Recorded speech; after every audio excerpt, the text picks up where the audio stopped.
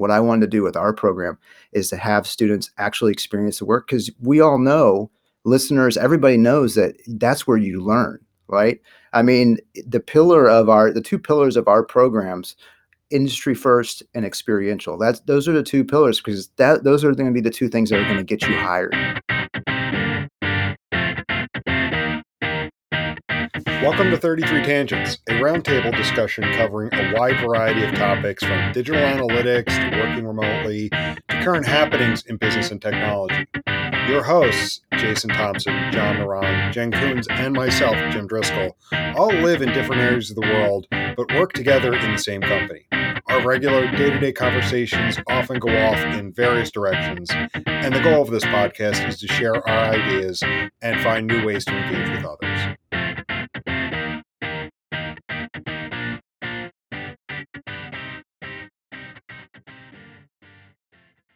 Crazy about that, the no USBs and no HDMI was what drove me crazy.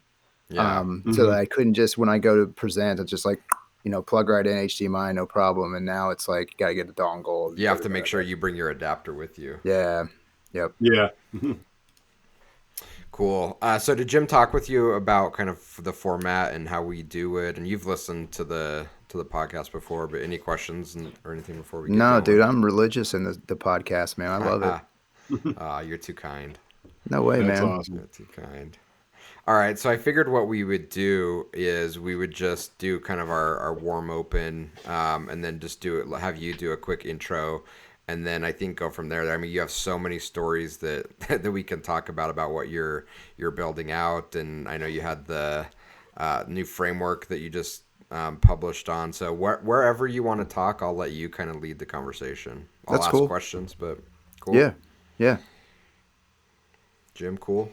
Yep, cool. So I'll go ahead and kick things off. And I guess to get things started, like I'm super excited about this conversation for many reasons. But one of the key things, I think the timing of having it fits in really, really well, because this is just something, Jason, you and I have gone back to multiple times over the last couple of months.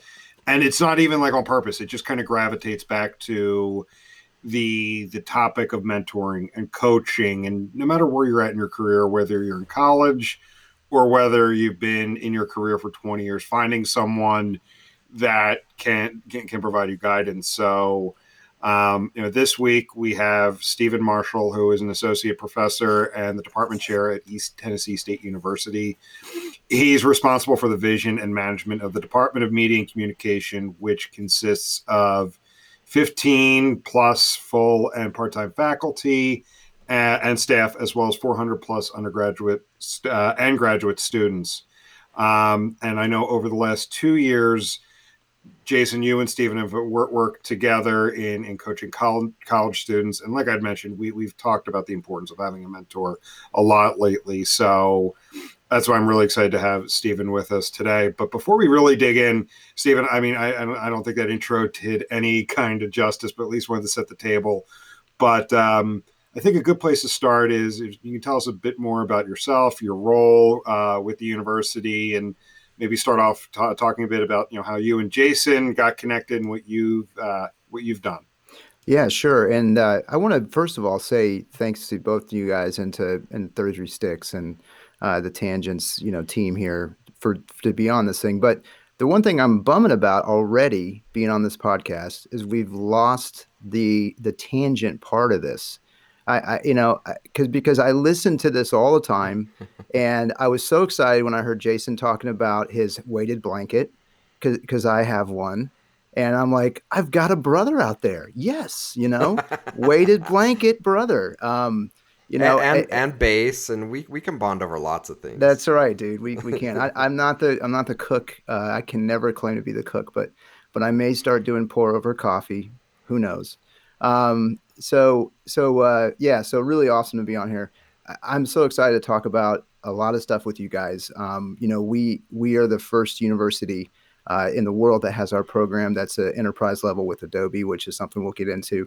But the conversation here today really, with Experience Cloud, by the way, but the conversation here today really is about mentoring. And there's nothing in my life that cannot be traced back to a mentor. And I think that my own personal narrative is kind of important to start things off because I'm an accidental academic. I'm not somebody that went through an academic role, kind of, undergraduate, master's, PhD kind of thing.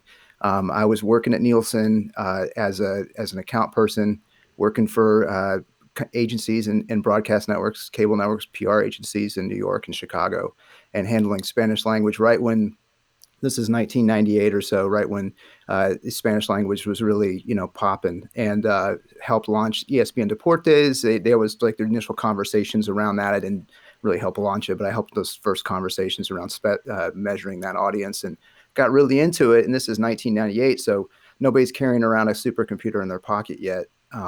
But decided I wanted to go back to school to really heavy up and run and be an account planner, and went back to the University of Florida and had some great mentors there that said, you know what, why don't you do a PhD? And I said, geez, I'm not that smart. And again, this is like I'm 6 years, so I'm 30 years old in a classroom again. Gave up a really great opportunity. Well, didn't give it up opportunity, but I saw an opportunity. But just basically went back to ramen noodles, right? At 30 years old, and then really had someone take me under their wing that was the chair of the department, Dr. John Sutherland, and some other folks that said, no, I mean, we could put you in a classroom right now. You could teach, audience data and this kind of thing. We need someone to teach media planning. So I thought, what the hell, I'll try it. And then that really moved me into a space where I am today, which is really in the classroom, doing this great work that I get to do, and really contributing to the lives of these students. So you fast forward to 2006 at that point, and I get this job at East Tennessee State University. Why East Tennessee State University? Because I like mountain biking. That sounds crazy, but I wanted to live in a place that had a great lifestyle, and I wanted to. When I got here, I met people from the community, and I felt like this is some place that I can really contribute and give back. And I've been here. I've been here for 13 years now. But Wow. I basically had been in that role as a professor for about 5 years, and realized about 2011, and realized that we have MySpace, we have Facebook, we have all these things that were happening, right? And I'm more than a decade disconnected from industry, and I thought, you know what? I don't want to be that guy in the classroom that talks about the way it used to be, when I had clients and all this kind of stuff. And so I basically went to an agency here in town and said, in the summertime, and said, look, I know you guys are trying to get ramped up in digital. I am too. Let me just come in and start contributing, and you guys can start paying me when you think I have value. And I mean, so my wife called it my pretend job, and I went to it every day. And she's like, "Do you have a vacation day from your pretend job yet?" And I did. I had a desk and everything, and it wasn't but a month before I started getting paid there. But really, at that same time, and I know you guys don't talk too much about real clients in here, but we ended up landing Coca-Cola, and CokeSolutions.com is an AEM site, and we were and still are the agency of record, Creative Energy agency of record for promoting this. This is going back 4 years now. And started working with them, and I asked the guys at Coke, I mean, we're promoting this website, and the website had some challenges, and I said to the guys at Coke, I said, do you guys care if I get into the back end of this thing? Because internally at the agency, we're like, if we're not converting like they expect, then we're going to lose this gig, right? So we can drive traffic there, but if they're not doing what they're supposed to be doing, then we're going to be in trouble. So they gave me the keys to the back end. It was on Web Trends. So fun, like, flashback there for everybody on this podcast. It's been a And while. so yeah, so anyway, that the short story here is that mentor, right? So mentoring at the University of Florida, people that said, we see something in you that you don't see. We're gonna help you. We're gonna move you along this path because we think you'd be good at it. Go to this agency. Again, it's like, hey, I just want to learn, and I had some amazing mentors that really taught me it's okay to be uncomfortable and to sell something that you can do, but you just haven't done it yet, right? And that's kind of what we've done. That's what a lot of agencies do, right? We all know that. But then that introduced me to Adobe and to at the time the Marketing Cloud. And then I went to my Adobe folks on campus, the Creative Cloud people, and I said, "Who's teaching with this Marketing Cloud thing? I can't obviously put my students in web trends for Coca-Cola. So how do I get my students engaged in what's happening with this whole thing?" And they said, "You know what? We don't really know, but we'll find out." And there's been a really awesome. Uh, the Analytics Challenge has been going on for a decade now or something, which has been an amazing transformative experience for students. But I wanted to go beyond that. I wanted to bring enterprise level. I wanted to bring multiple tool set to the opportunity to teach. And so we became the first university in the world really with our model, which basically is AEM, Analytics, Target, and Livefire. And we put students in a space to actually do work for the university and for external customers, external clients while they're in our graduate program. We're trying to scale that to the undergraduate program. But again, and then I met people at Adobe, and people at Adobe started seeing value in me, and I saw value in them, and I had some amazing mentors at Adobe, and that transformed into what I'm doing now as a CMO for a company called Siren Marine, which is a marine technology IoT company up in Rhode Island, and really scaling big data to the marine space, because believe it or not, nobody's cracked the nut on having an app for your boat except for us. And we're way ahead of probably a year and a half ahead of those major marine electronics players that might start with a G and some others that are out there. So um, there's nothing to my path, and I still to this day write letters to John Sutherland, who's now retired, to Tony and Teresa Treadway, who are at the agency that's across town, but I write them thank you cards and stuff, because I would not have been on this journey without these amazing mentors. And I wouldn't have been on this journey without being able to have the humility to know it's okay to not know something, and to ask, and mentoring is it's an awesome responsibility. If you're going to mentor somebody, that really means you're not just like there for somebody. That means you're going to like give something of yourself, your resources, your time, right? To the betterment of somebody else. And I've had great opportunities to leave the university and to do some or to go to other universities. But to leave the university, go back in industry. I keep my foot in this industry because I love to do the work, but there's nothing better than I have now 10 years out to see students that, say, I can see what they're doing, or to run into students. And I ran into a guy whose wife was in my class at the University of Florida when I was teaching. And he's like, "Oh my gosh, you're my wife's favorite professor." I'm like, "Holy crap." I'm like, wasn't even a professor then. And, like, what kind of an awesome contribution to somebody's life can you have like that? You know what I mean? So, and I just think everybody on your podcast here can reach out and connect to somebody and do that for somebody else. Yeah, agreed, and I think it's a good point because I think a lot of people, especially in this industry, want to give back and help, but are waiting for a formal framework or opportunity to do that. And while that's nice and helpful, there's so many people that need help and are looking for it. And so, agreed.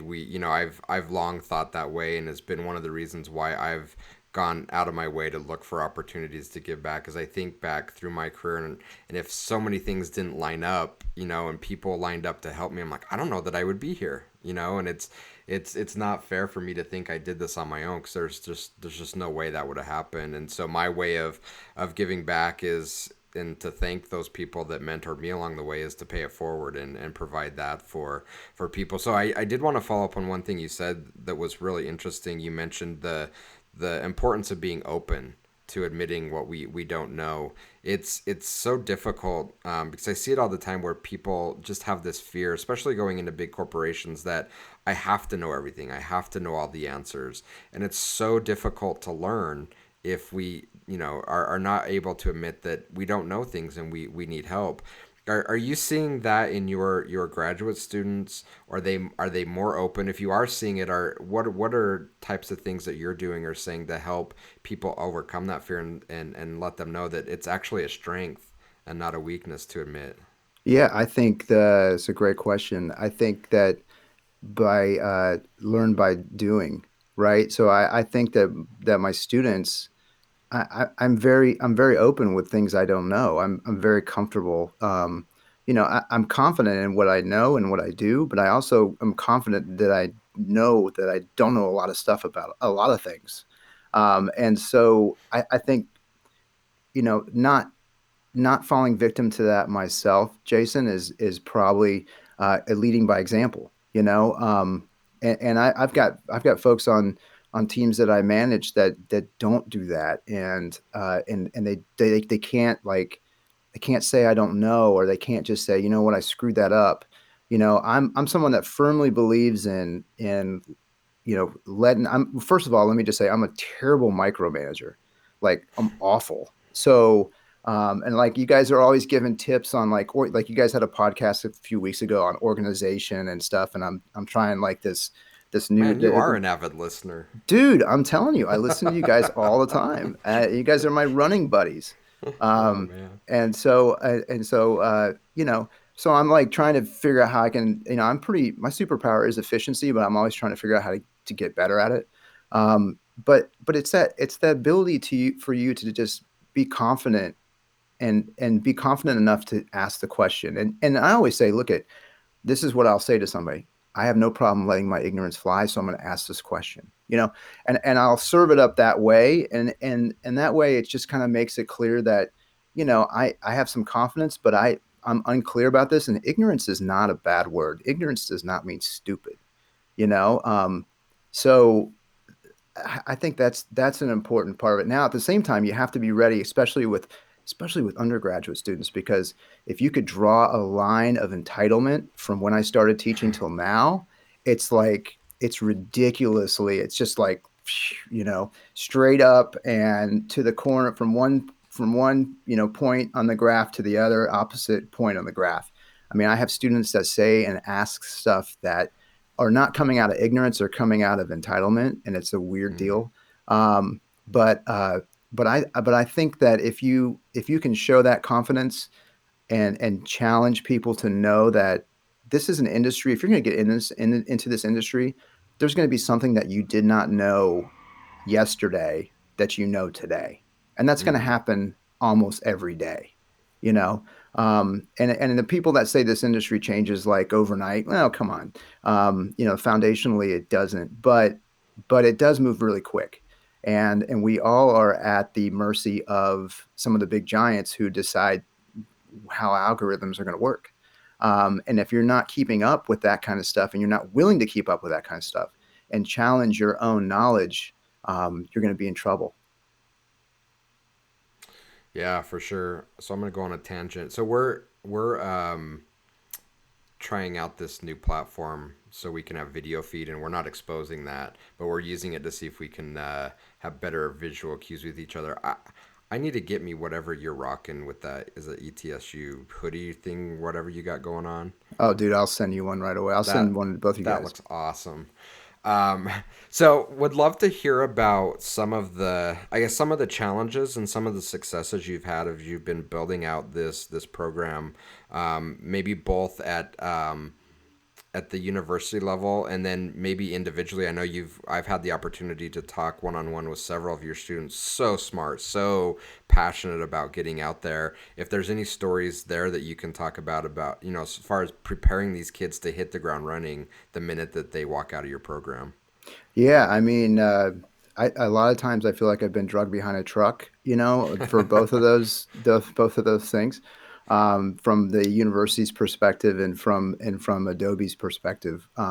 Just because I come to Adobe and say, okay, I want to teach this with this stuff, and it's going to be enterprise level, and yeah, I mean, they're not getting Adobe doesn't give stuff away, right? Yeah. And rightfully so. And so how do we do it? How do we get 60 people into an AEM instance? That's a question that they know how to answer. But how do you do it where you have to change the IDs every semester? Yeah. and those kinds of questions. And then from my school's point of view, um, wait a second, you're going to have students doing marketing for the university, but they're not going to be reporting to the university marketing. I don't know that I like that. And honestly, I mean, we're 3 years into it, and we started this brand and media strategy program. We're not in the College of Business, so Mm. and I think it's a misnomer. I mean, I partnered up with the College of Business in 2012 and helped them ideate a first digital marketing program in the state of Tennessee. One of the first ones, I think, in the whole country. It's 100% online. And now I think it's just kind of a misnamed program. It's a great program. Don't get me wrong, and I still teach in it, by the way, too. But I think what part of marketing isn't digital? I mean, what part of what we do now, consumer insights and understanding how we're going to convert somebody in the customer journey, what part of that isn't digital anymore? So I'll be on a panel in April here. It's April 1st today. I'll be on a panel in April talking about this digital marketing curriculum and stuff. And some of the questions were like, if you're going to have one class of digital marketing, what's it going to be? And I'm like, that's just such a poor way to think about it. Because every aspect of what we do has a digital component. And even when we do print pieces, we're trying to drive people some way digitally so we can at least measure the outcome of that, or a television broadcast or whatever it might be. And so it's been really trying to transform the university to think about things differently, and it's been trying to transform Adobe. And this stuff is hard. I mean, when Yeah. you guys know, I mean, the analytic installation of this thing is a challenge, but just the server environment and everything else around it has been just a ridiculous challenge. But at the same time, we've gone from 7 students that came from what was called a professional communication program to a pipeline of more, potentially over 100 students here starting in the fall. That's 2 years. Wow. And when you talk about a university that's challenged by enrollment, which as part of what I've done with Adobe, coming back into the mentoring discussion, I mean, I pitched this whole thing. I got 3 slides into it with the vice president of education sales for Adobe, and he said, "I'm just going to stop you right here." This was again 4 years ago. He said, "I'm going to stop you. I'm just going to tell you right now, we're going to do this. Now you can just keep talking to me." And so, because I pitched them, it's not like they pitched me on this. I went to them Right. and said, "I got to get my students in this space. You got 85 of the top 100 Fortune 500s on this platform, and nobody's teaching with it. That's freaking crazy." And so, but moving forward, it's been a ridiculously successful thing, but it's still so hard. I mean, we still are trying to get the bugs out of stuff, and we're still really trying to use the tools to the capacity, just like anybody that's in industry. Yeah. And luckily, I mean, when I pitched this to Adobe, they said, "Hey, we want to get you more involved." And that really turned me into the industry expert for higher education for Adobe. So all those verticals at Adobe have an industry expert. The last 2 years, I've been the industry expert for Adobe, talking about our story and talking about digital transformation to other universities. And then I got brought in to be a ADLS instructor, working with Fortune 500s and brands on digital transformation at Summit. I was hating the fact I was missing Summit, especially since you made a special appearance, Jason, I at did. Summit this year. My colleague Melanie Richards, who is ridiculously awesome, she is she's gonna pop a baby out here May 5th, I think. So her doctor said, "You guys can't go to Summit," or she said, "You can't go to Summit." And I teach this digital experience full day pre-workshop Summit class with her the last 2 years, and we were going to teach it again this year. But when she couldn't go, I decided I'm not going to go either, because we're a good yin and yang. Yeah. Um, but again, inside the Adobe organization, going in there, I listen. I don't know about this stuff. I had some great mentors within that organization, and have worked with Shantanu. I mean, so it's just the mentor. We're jumping around, and I think that's the point of the tangents. But um, We're just having a the conversation. yeah, I think the mentoring thing, is just it's a ride that you got to get on, You got to get on other people's rides, and you got to be one for yourself for others. You know. Yeah, for sure. How are you doing all this stuff? You're everywhere. Maybe that's why our conversation's all over the place. You're doing. I've lost track of how many different things you're taking on. How do you do that? I think my superpower is organization Yeah. and following the shiny object, um, which I know is always a bad thing to do, but I think the only way that I can do, and I think I'm maxing out, dude. Honestly, Well, your I hit max is pretty high. well, I got to a point with in November where I had the Siren Marine guys come to me and say, "Hey, what's going to take to get all your time?" And I said, I think I'd like to actually kind of just have all my time, as a consulting, so I don't have four different email addresses. And Yeah. one of the things you guys have not talked about, which makes sense, is a calendar sync, because I'd like to know how I sync up like four different email addresses to a single calendar. But I don't expect you guys to talk about that No, anytime we've soon. actually been purposeful in avoiding that. We've had lots of opportunities to kind of white label and manage all these different. I'm like, we don't want to do it just from the operational inefficiency standpoint. It's a nightmare just trying to manage two calendars and emails. I'm like, I can't do it. Can't Yeah. do it. Yeah, I mean, I was in November and I had an Adobe email address, I had my ETSU email address, I had a personal email address, and then I had my Siren and Marine email address, and then I had a consulting email address. Oh man, And that's and a like lot. my wife would look on my phone and she'd say, "Okay, you have 78,000 unread messages." I'm like, Oh, I'm freaking out just hearing it. I do. So you mentioned something that I really liked. You said it's really difficult to work out and you're still working out the bugs. I think it's such a cool thing to expose to students because that's the real world. You mentioned it, right? Well, we work with these massive brands and that's a big part of what we do is trying to help smooth out these processes. And these are companies that have been trying to perfect it for many, many years. And it's a good lesson for these students to learn that you're not going to walk into a big name brand company and it's all going to be figured out. You're not going to walk in anywhere and everything's going to be perfect. And especially from a data analysis perspective, we see so many people get hung up with, I'd love to help with your insights and data, but I can't until this is a perfect platform. And I'm like, then you're never going to do it. So it's never Right. going to be perfect. So I'm glad that that your students are getting exposure to that and coming up with creative ways to still be valuable while helping move things forward.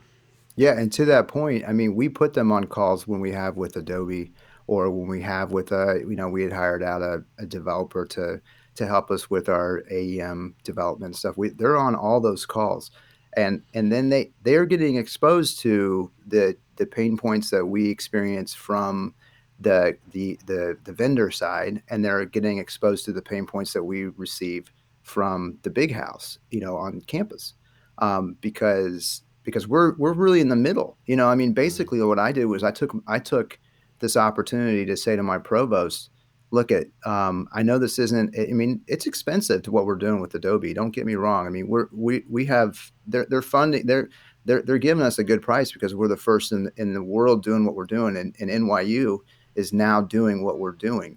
They're putting that in place right now, but, and others want to do the same thing.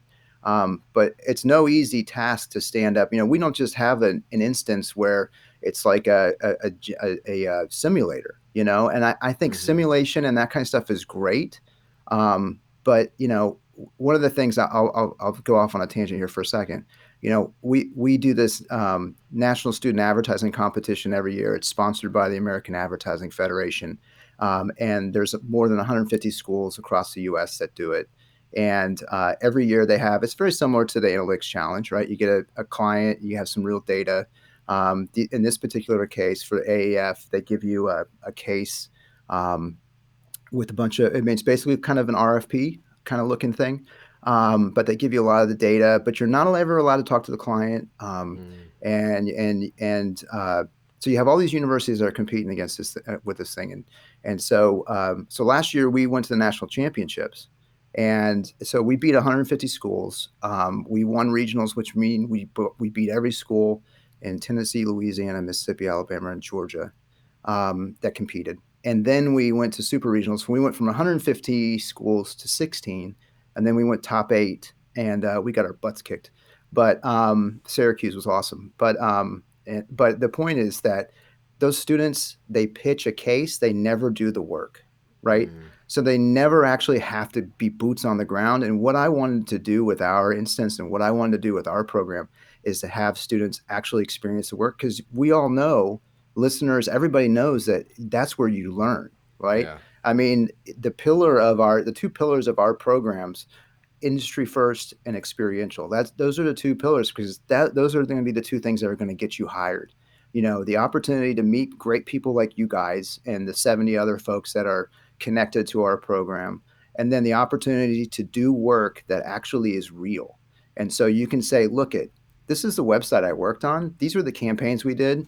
Our goal was to generate campus visits, and this is what the baseline of campus visits were before we started, and this is where we ended. And we had students working on this creative arts scholarship before they were working on it. I mean, this is just one thing that the university didn't have time to focus on, recruiting around students out of state coming to a program and paying in-state tuition. And so creative arts scholarships, no matter what, it's all across campus. You could be marching band. You study chemistry and be in a marching band and get a creative arts scholarship. And so 3 years ago, we had one guy that was kind of intermittently sending emails out, generated 30 new leads over 3 months. Two of my students took a role last year and took it, and they generated 300 leads in a month. And why? Because it was what I call WTF. What's the focus? And that was what was missing before they got a hold of it, was a focus. And these guys were able, I mean, education, we have the best data any company could ever want. Like, we have parents addresses, we have parents emails, we have students emails, we have what they're interested in, we have where they live. Like, we have all this. I mean, every university has this amazing amass of data, but they're just so ridiculously stupid about how they connect it. And they live on these legacy systems that are like 10 years old. And like, for the longest time at my university, they're like, don't update Java, man. You won't be able to connect to if you update to the newest version, you won't be able to. I'm like, this is so stupid. Where are we? Um, but I mean, universities are still, I mean, again, I'm not knocking my school. Every school is like this. I mean, Yeah. seriously. And it's the amount of money that's put into, and the knowledge gap that's between the clients that you guys get to work with and education. It's just a super major challenge to try to close that gap. It is, and I'm interested because you are all over the place and you are connected to so many different organizations and people. What you're hearing from industry as far as the talent gap looks like, and are they asking you specific things about here's what we need from students coming out of school? Yeah, that's a great question. That's something that so Adobe's doing a really great video on us. And I mentioned the 70 people, of which, Jason, you're one of them. And so, I'm going to light that back up here once this video gets out, and really hit you guys back up and ask you that very question. Because I'm having those conversations, intermittently with people, but I want to be more defined and more rigorous with discovery around that, because we're really looking at the branded media strategy program that we built. We designed that to be interdisciplinary and experiential. So we have a core of classes that we know that people need to have, regardless if you're somebody that wants to be. My students are not developers, and my students are not data scientists. They are going to be marketing practitioners. And so they're going to need to be able to get into, but they can be heavied up in the analytics space, and they can come in and know how to get around and we want to expose them to the certifications and the platforms that are there, such as Adobe Analytics, Google Analytics, and those kinds of things. Even, HubSpot, we have some HubSpot stuff. HubSpot has some really great learning tools They for do. educators. And so we've partnered with HubSpot too, Very to do cool. that. But we have to get more defined in the undergraduate space to that question, because we're getting ready to blow up our undergraduate curriculum. And to be industry first, we have to have people like you helping us with that. What is it that we need to be arming industry with? And then also we have to be able to have people like you guys say, um, I want to show you some student work and I want you to critique it and tell us not necessarily what the student's not doing, but what the program's not doing.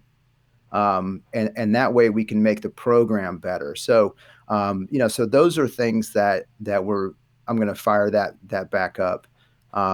But when you have the Digital Marketing Institute in 2017 saying only 8% of current digital marketing practitioners are entry level, that means 92% of the folks that are currently working right now are not even entry level.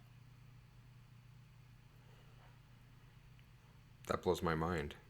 And the reason for that is because we, academe, we're not putting those people out because we're having conversations around, yeah, I think I'm gonna add a digital class to my curriculum. Bullshit. That's crazy. I mean, uh, your whole curriculum should have digital pieces. And that again, that's the other way we looked at this. Because I when I went to my provost and said, look, we want to do this, he says, well, are you going to have a whole new curriculum? I said, no. Why would we do that? We have curriculum. All we need to do is figure out the way that we look at this is in the Amen model that we have, this applied marketing education norm model that we have, is basically you look at your curriculum and you say, okay, think about it like salt, right? Do you just put like the same amount of salt in everything, or do you have just one recipe? Like, okay, now here's the salt course. Here's a bowl of salt. Enjoy it, right? You don't do that, right? You Right. you you flavor to taste, and so some classes can have a big digital component. Other classes should have a smaller digital component, but Mm-hmm. it's basically like a recipe. And so what I said to my provost is, I don't have to make new curriculum. If we have a PR writing class, why would we have these guys writing releases? Why wouldn't we have them write them on AEM and pick out a hero image and figure out what it looks like in mobile versus desktop, right? Have them working in the tools that they're going to be putting these things out in real life, right? Yeah. And then the second thing is, I said to my provost, I'm very happy to say we will. I mean, we had to put a whole pro forma together to figure out how we fund this, and we figured out how many students we need. And my provost said, "Well, what if we don't recruit enough students to pay for the licensing from Adobe?" I said, "Then you can dock my salary, but Wow. but if we recruit more, then you better be ready to pay me." Because of the question you just asked. There is such a talent gap. I knew that this thing was going to be successful. Now, I'll tell you, I didn't know it was going to be so successful graduate versus undergraduate. And it turns out the undergraduate nut has been the harder one to crack than the graduate one. The graduate one, you have 40% of students that are in the marketplace that are over 24% right now, or I'm Mm-hmm. sorry, over 24 years old Yeah. right now. So those are students that, I mean, in other words, two out of every five students on a campus are non-traditional, in quotes, and that's because those guys are coming back to reinvent themselves. And when you look at the baby boom is it's over, and you have a lot of folks. The birth rate just in general, there's just less college students to go around, and universities have a real challenge with competing. You have the Purdue Globals in the world, who have crept up and said, "Geez, we can work like a for-profit, but we have the Purdue brand, right? Mm. And so let's leverage that." So you have all these new competitive pieces that are part of this puzzle, and so knowing that there's only 8% of folks that are above entry level working, and hearing from Adobe when I first asked this, and then I went to a summit and met all these folks, and was we were featured in a Forrester piece that came out into 2016, how to prepare students for the digital age. Got interviewed for that.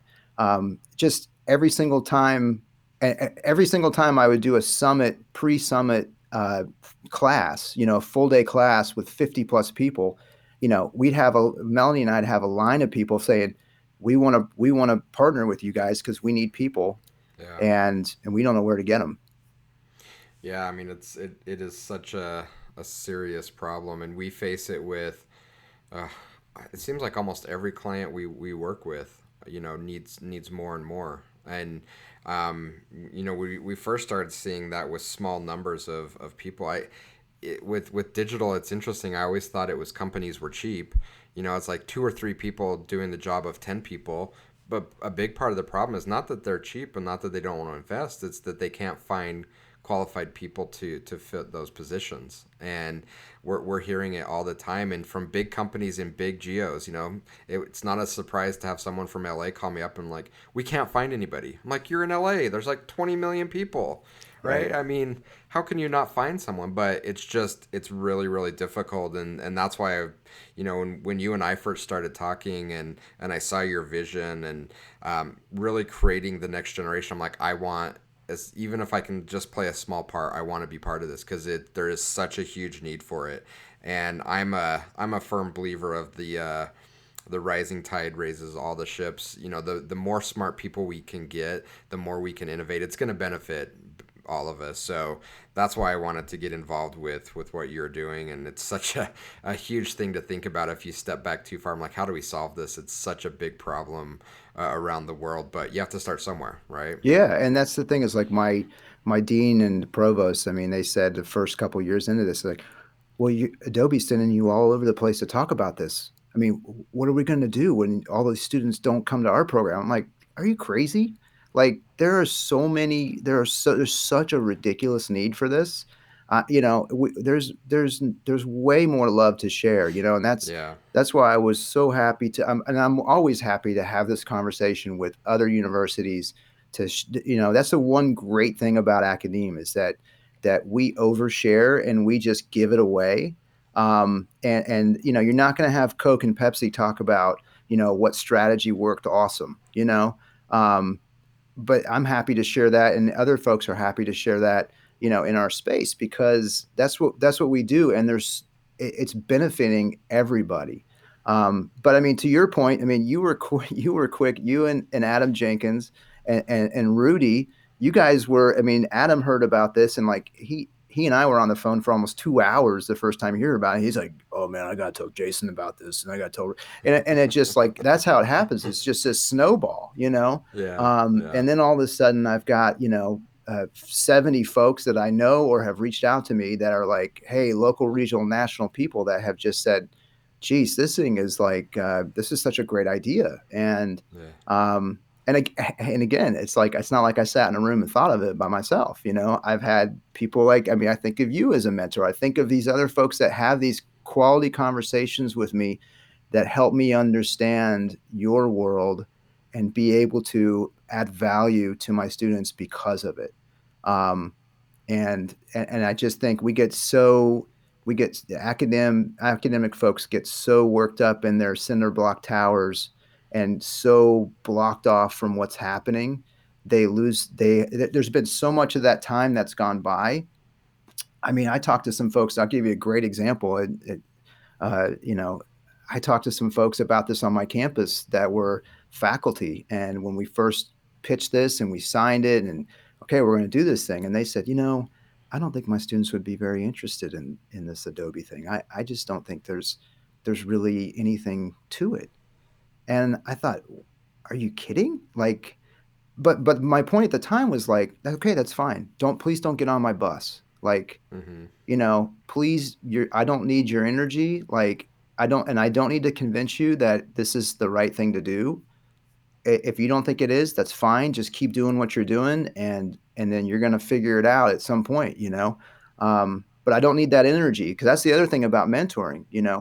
If you're gonna find people to mentor or be mentored, you got to get hooked up with the positive energy, or else you're Yeah. screwed. Absolutely. So that's a good transition to the question. I know Jim's got to keep me honest on time here so I don't ramble forever. But one of the things I wanted to ask you, and I think you perfectly queued it up, is what advice would you have, whether I'm a student in a graduate program or I'm working in the corporate world and I don't have a mentor, I don't have a structure within my organization to find one. What advice would you give me? Because I want one. I just don't. It seems overwhelming. Where do I just throw it out there and ask, or how do I find the right person for me? Yeah, so great question. So I think if I am an industry person, then I would just look to my most local, institution, and I would just do a look see on a search and figure out what faculty member um, on at that institution looks like it matches up with the subject matter expertise that I have, and then I would just reach out and say, you know what, I'm here. I'm in the space, and I would love to be involved in your program or be involved with you, for guest speaking or anything like that. And you can start it off small. I mean, my ask is always, I mean, my ask to you, Jason, was, look, I have three things I want to ask. Number one is, will you do a guest lecture once every year, or even once every other year? I mean, we've got I think I'm 70 behind. folks. Yeah, we'll get you in there. But the second thing is I need you to look at student work, and then the third thing to help not to grade a student, but to grade me. And again, that's the humility of my approach. But and then the third thing is for us was I want to be able to use your identity to tell other people about our program. So I want people to know that Jason from 33 Sticks is a partner with our program, because then that legitimizes my program. But I think as an industry person, I mean, that's the easiest thing to do is just say, um, and the other thing that we've always said to, like, we've done some really amazing stuff with Janet Starwood and some other partners, is we just said, look, at what's a project that you would love to work on but you don't have time. Mm. And that way there's no harm or foul. The students could like completely smoke it and make it awesome, and you're like, oh my god, this is awesome. Or they could actually just totally suck because they're students. So but you got no skin in the game either way, on that side of it, right? So those are the kinds of things like if you approach somebody and say, look, I've got this question I've been wanting to ask, and it would be a great student project. Would you have a class or somebody that was interested in doing it? I'd love to mentor. And you make it clear that, look, I'm not trying to get free work out of you. I'm just looking to be a part of something bigger than myself. I think from an educator's point of view, this is something that I talk about all the time when I'm on these panels and stuff. Is that we have to be humble, and we have to go to industry, and we have to ask industry what's happening, because we as academics, we know how things are working. I mean, we do, but we don't know tactically how they're working, and that's the difference. And like I said, I mean, these students being in Jira, these students having to work on projects with teams and having that interaction and having to build something, that's so much of a better experience than, I mean, no disrespect, and we were in the national championship. That's so much of a better experience in the AAF case. The National Student Advertising Competition. I love it. I'm going to get, if you have any listeners, they'll probably blast me for that. But those kids never do that project for Ocean Spray. They never do it, Yeah. right? These students have to, like, oh crap, the website's down. What are we going to do? And it's not just about websites in these programs. It's about planning events. It's about planning different types of speaker series, organizing all those things, organizing the people, generating the audience to get people to go to it. All those kinds of pieces are part of it. I mean, the Adobe piece of it, and the Google and the HubSpot and all this other stuff. That's all part of it, but the experiential is the heartbeat of it. Jim, do I have time for one more question? Yep, we still have a Jim's few giving more me the minutes. lip. What would you say to universities? Because I know there are some that are out there that says we don't want to get involved in what Steven's building at ETSU. Let's leave that to the boot camps of the world, to the applied technology centers of the world. It's just not the type of kind of academic stuff that we do. What would you say to them? They're going to lose, man. I mean, they're going to lose bad. Because the thing about it is, it's so that question came up on my campus early on. We're not a tech school. Yeah. And I said, I know we're not a tech school. I mean, everything that we do has a theoretical underpinning, and all we're doing is we're activating learning outcomes with the technology that students are going to use when they get into the space. And so, if you feel like that, then get your typewriter out and start plugging those keys, or start drying your clothes on the line, and get rid of your clothing dryer. Because that's just that that frame of reference makes no sense to me. And we're not a tech school. We're not a coding camp, Right.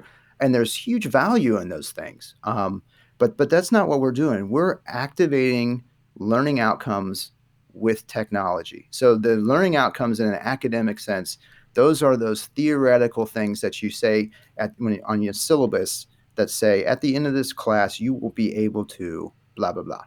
And writing, understanding organizational structure, understanding how do you think about strategy and tactics aligned with goals. All those things, we're teaching all those things, but we're just using the tools that industry expects people to know to teach those things. So, I mean, it's the same thing that people have been teaching all along.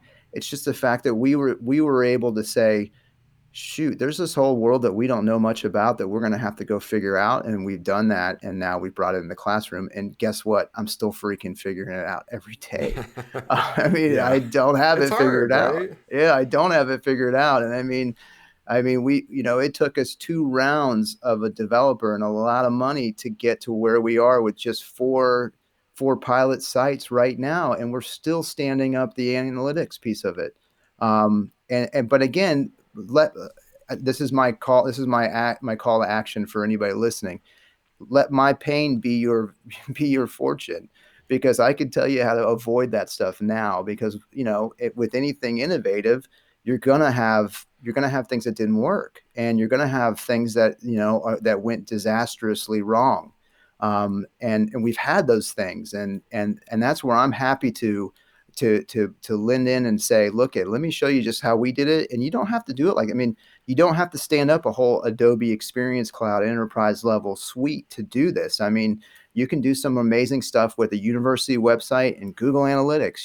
I mean, you can do some amazing stuff with the tools that your university already has. Hmm. But you just have to start to broker those relationships and show the value. I mean, when I can show the value to my provost that the students that are working on this thing are able to generate 300 new leads, um, on a project they had no time to do, there's nobody on my campus that can say anything about that. Yeah. It's like, you can't argue that. Yeah, that's awesome, and that's amazing feedback. And I would just kind of add to that, and say, look for opportunities. If you're in the world and you've been in here and you've got this experience, doesn't matter if it's 5 years or 15 years, you've got value to add back. So I love your advice of reaching out to local universities. Give back. People in this industry want to give back, and reach out, ask, how can I help? Can I give a guest lecture? Do you have students that I can mentor? That's been some of the funnest conversations that I've had, because I've been able to align with a few of your students just one on one, and being able to watch their progress. It's insanely rewarding. So I would push people to do that. And I would say also, on the flip side, if you're just getting started in your career, or even later in your career, I still have a core group of mentors that I talk to all the time, and I need that. If you don't have one, reach out to your network. Say, this is, I need some help. Is anybody willing? You'll be amazed at the people that line up and will be willing to help. And it is such a differentiator, that from those that have, and those that don't have that relationship, where they're able to take their career. So, And, dude, and I'll pile on just real quick. I mean, yeah. your point of you have no idea the transformative year experience that you have created, Jason, with folks that you have had conversations with. I mean, and that's the kind of thing. I can say stuff all day long, but when Jason comes in and says the same stuff, you know, it's all of a sudden it's like, oh, okay, I now believe Jason. And that's what I'm talking about, because you bring that real world credibility. And um and you can have a little bit of time can mean a lot to somebody. Yeah, for sure. give. It's rewarding, and I feel good that I can make an impact, but I always feel like I'm getting way more out of it. As a mentor, I learned so much from these students and people in their careers. So I'm happy to do it, and I really want to ask other people to step in and do that. Dude, it's been an absolute honor to have you on. Just personally, I am very appreciative for what you're building out. Our industry needs more talented people in this space, and not only are you having an amazing impact on the students at East Tennessee, but you're also having an influence on other higher education universities that are looking to model what you're building. And so I'm just super appreciative of what you've been building out, and continue to do it and be an example. We need more and better, and you're making a dent. So I really appreciate it. Well, thanks, dude. And I appreciate the opportunity to be on this awesome podcast that I listen to every time I run. And appreciate the impact you guys have on programs like ours. I mean, we need you guys. So I just think more educators need to think about that. And there's lots of ways to do things. So, Find your path. Yeah. Cool, man. Thank you. Thanks, guys.